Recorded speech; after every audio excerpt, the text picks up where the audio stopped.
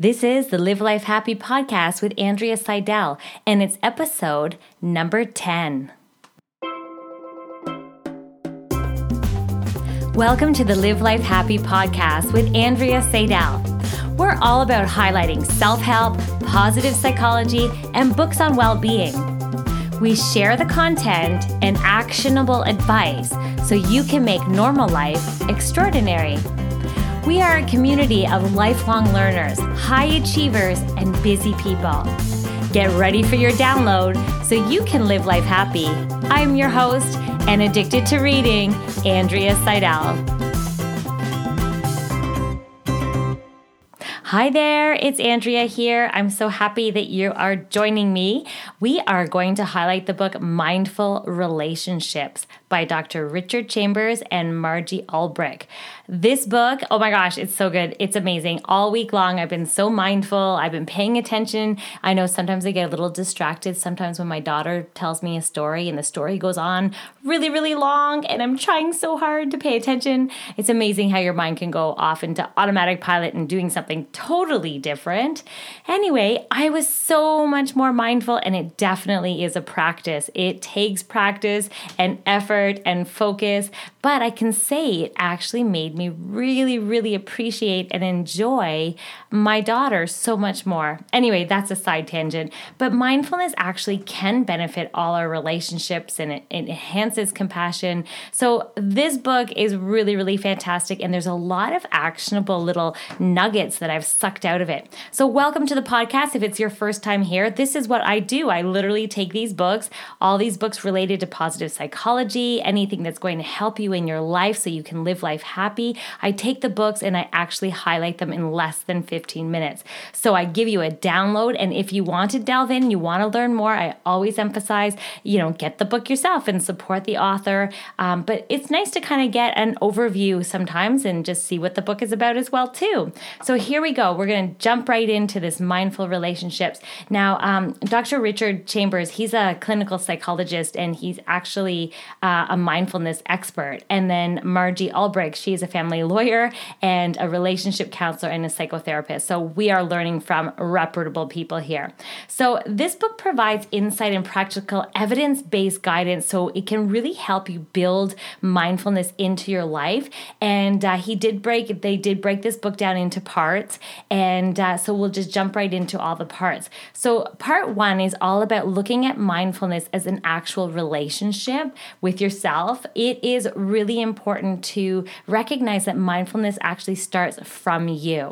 So developing that relationship of being mindful, and that it is a daily practice. So some tips are to kind of build everyday mindfulness into your day. So it's recognizing when you're already mindful. So notice it's like, wow, you know what? On this walk, I happen to notice the color of the leaves and the color of the sky, and I feel the wind on my skin. And like, notice those moments that you're actually already mindful. And that was one of their tips, is to notice when you're already mindful, and then notice also when you go onto automatic pilot. We all do it. I know we do. So it's kind of like recognizing the first step, and one of the tips in becoming mindful is to notice when you're already in those states, when you're already mindful, and when you happen to go on automatic pilot. And sometimes, by the way, automatic pilot is good. It's actually, our brain would be crazy if we're always thinking about every single thing that we're doing. So just know that it's actually a good thing. But mindfulness and being present is also another fantastic thing. So to develop mindfulness, some of the tips that they suggested is to think about mindful qualities. So some mindful qualities are attention, obviously paying attention, awareness, just being aware of what's going on around you. Embodiment, so kind of going back into your body, feel how your knees feel how your feet are, really connect and embody and be aware of what's going on inside your body. Listen to your heart beating. Another quality is curiosity, and asking questions and remaining curious really helps you to be mindful and present. The other thing that's really great is non-judgment. When we remove ourselves from judging and kind of running off on tangents. It's amazing how when we're non-judgmental, we're just present and just observing and listening and being in the moment. It's amazing how good that feels. Also gentleness, exercising gentleness and self-compassion. Those are wonderful ways. Those mindful qualities tend to enhance our mindfulness. The other thing is to practice loving kindness and self-compassion. And when you do practice this, you're actually using your prefrontal part of your brain. And that's one of the benefits. And that's where they brought some of the science in as well. They talked about how sometimes we have the ability to become more mindful. And this idea of neuroplasticity, where we can actually rewire our brain simply from being mindful. So that's cool. That shows you sometimes we get what's called that amygdala hijack. And that's Daniel Goleman's work. And it's all about your stress response, your fight, flight, and freeze takes over. And the old part of the brain kind of prepares us to be safe in the world. And this amygdala hijack puts us into a stress response. And science has shown that when we do have a mindful solution. And what you do is when you become more mindful in the moment and you exercise those qualities such as attention, awareness, embodiment, curiosity, gentleness, self-compassion, we're able to bring this awareness more to a more mature part of our brain, the prefrontal cortex, and it allows us to just be more, the way they refer to it in the book is the executive function of the brain. So it allows us to kind of be in charge and exercise that mindful muscle. So that is amazing. There's science in there. And mindfulness is, it's not about tuning out. It's actually about tuning in. Some people say, okay, when you have to be mindful and meditate, you go off in this other world. That's actually not the case. Mindfulness is all about tuning in, paying attention instead of tuning out. Okay, so part 2 is more about the mindful self and how you can become more connected to yourself. And it's actually the first step. And you just have to practice. It's a way of being. So it's something that you can exercise and do every single day. So their suggestion is to make an effort to be more present whenever you can. They do suggest also to use guided meditations. They say they kind of use them as like training wheels until you can do more of that mindfulness practice and meditation yourself. And there's so many apps out there that really, really are great. I mean, you can just even search it and you'll be amazed with what shows up. So just getting in touch with what is happening in the present moment, and also being gentle with yourself. This is wonderful ways that you can cultivate a mindful self, and then applying it to your life. So really bringing it into your life and really being present and engaged. They also talked about letting go of resistance. So, oh my gosh, we all do this. I know we do. We're built into and we're wired to actually see the problems in life. And so the idea is that just notice your mind thinking. So their tip was to pay attention to your thinking. Let go of resistance. And what they mean by that is kind of those expectations or what you should do and your shoulds and dwelling and judging and resenting and reacting. I don't know about you, but sometimes I'll make up a whole story that makes me totally worried about something. And so that is a form of resistance. So within their book, they're talking about just cleaning these emotions, and mindfulness is a wonderful tool that you can use that will put things into perspective and bring you out of the thinking and the ruminating and allowing you to be more present and calm in the moment. So their tip is just to pause, check in, and really pay attention to your thinking and just being mindful. And that mindfulness actually enhances your level of self-care. So that's great. Those are all fantastic tips. And then the other thing is, then you can bring it into your relationship. So the mindful couple is what they talked about. And oh my gosh, I love the way they said this. They said intimacy is, so when you hold what you're experiencing in loving presence, that's beautiful.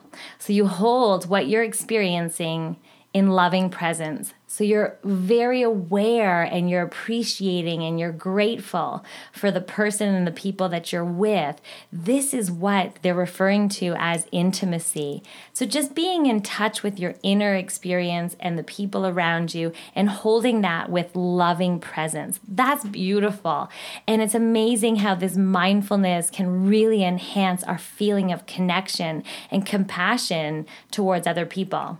The other thing that it does is it makes us aware of how we're communicating. So mindfulness is a wonderful tool that can help with conflicts. Usually conflicts within relationships, they were saying in the book, is unmet yearning for this intimacy and for this closeness and compassion.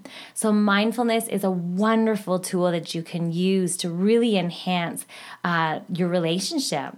And he talked again about John Gottman's work. He's a relationship expert, and he says that he called it bids of contact. So basically, we kind of like, oh, please, we're seeking attention and we're seeking awareness and we're seeking contact, like being connected with someone. And this mindfulness actually increases your intimacy and that contact. So I think that's great. These are all fantastic things. He does have so many tips and fantastic tips within the book if you wanted to delve into it more.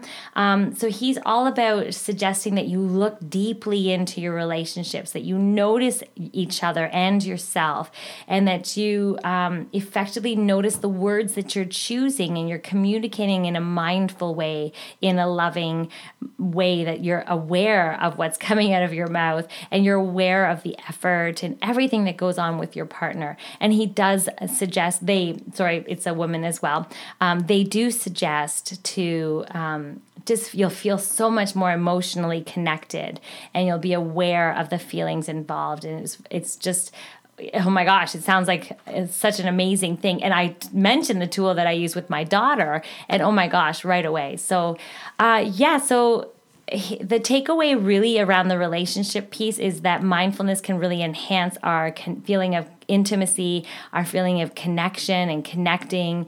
And I challenge you. I know this is hard, but maybe pour yourself both a nice drink and sit together and be fully mindful in your conversations, be fully mindful and aware of each other. And wow, you will notice such an amazing thing. I purposely say, okay, I'm going to be completely present in this conversation and hear everything that he is saying to me and talking to me about. And it definitely makes our conversation so much better. All right, so there's your challenge. And then also about bringing this mindfulness into the family. I touched a little bit on it with my daughter, but what it what it does actually is it really offers opportunities for feeling close. And so he suggests that it's really important to have mindful transitions. So, when you go from maybe you're dropping your daughter off at dance, and he's saying making arrivals and departures a chance to be mindful, and also seeing the best in each family member. And within their book, they're also saying that have a mindful intention. So have an intention that we are going to be a mindful family. Let's have a really nice mindful dinner, for example. Also, they've suggested mindful hugs. And as we know, hugging increases oxytocin levels in the body. So it's really good. It helps us feel happier. Mindful listening, mindful talking, being aware of the words that you're saying and how you're saying it. And they also suggest within their book to manage time with technology and have time where you are actually mindful and aware. And that was his tips for the family, mindful family. He also, she and he, I keep doing that. I don't know why. I'm so sorry. We want to give them both credit, obviously, for all their hard work within this book. Within their book, they also talked about mindfulness in the workplace. And they talked about all the benefits of when you're mindful, you make decisions better, that you're more aware of your communication style, that there's less conflict, that you're more focused, you're more productive. And one of the things that they said, and I love this. This was so cool. So they talked about multitasking, and they gave an example of if I asked you to count from 1 to 26, that would be a relatively easy task for you to do. And then if I asked you to say the alphabet from A to Z, that would be relatively easy. But have you tried, and if I asked you to say the number and the letter and go all the way to 26 and Z, alternating a number and a letter, oh my gosh, I get little heart palpitations and anxiety just trying to do that. Doubling up is very hard. And as you can tell, that's a really good example of how multitasking doesn't really utilize our resources that well. And not to mention, it's hard to, when you're not mindful and focused on one thing, you don't do it as effectively. So I loved that example. I thought it was so great. So bottom line is that mindfulness can enhance our connections and our compassion, and it really helps to bring about, better relationships with ourselves and with other people. And there's so many benefits to being mindful. So many great usable tips here within their book, and it was such a pleasure to read. And I hope that you're taking away some things and helping and use this mindfulness to really create these genuine connections with yourself and with other people and exercise a daily practice. That's the best news. This is a practice. This is something we can get better at. So exciting. Anyway, thank you so much, everybody. I hope you enjoyed this highlight. And please go onto iTunes and write a review, do a rating, because that really helps us move up so we can reach more people and other people, and we can share the world of positive psychology with everyone. Okay, thank you so much. Have a beautiful, fantastic day. If you like this podcast that's like personal training for your mind, you've got to come over to my website at andreaseidel.com, where I take all these books, I highlight, summarize, and coach the concepts in my unconventional book club. Let's face it, no one is sunshine and butterflies all the time, but we can make happiness a lifestyle. I want to invite you to sign up for my Live Life Happy Inspirations so you can start each week with positivity. Oh, and don't forget to subscribe on whatever platform you listen on. Leave a review because reviews really help grow the show.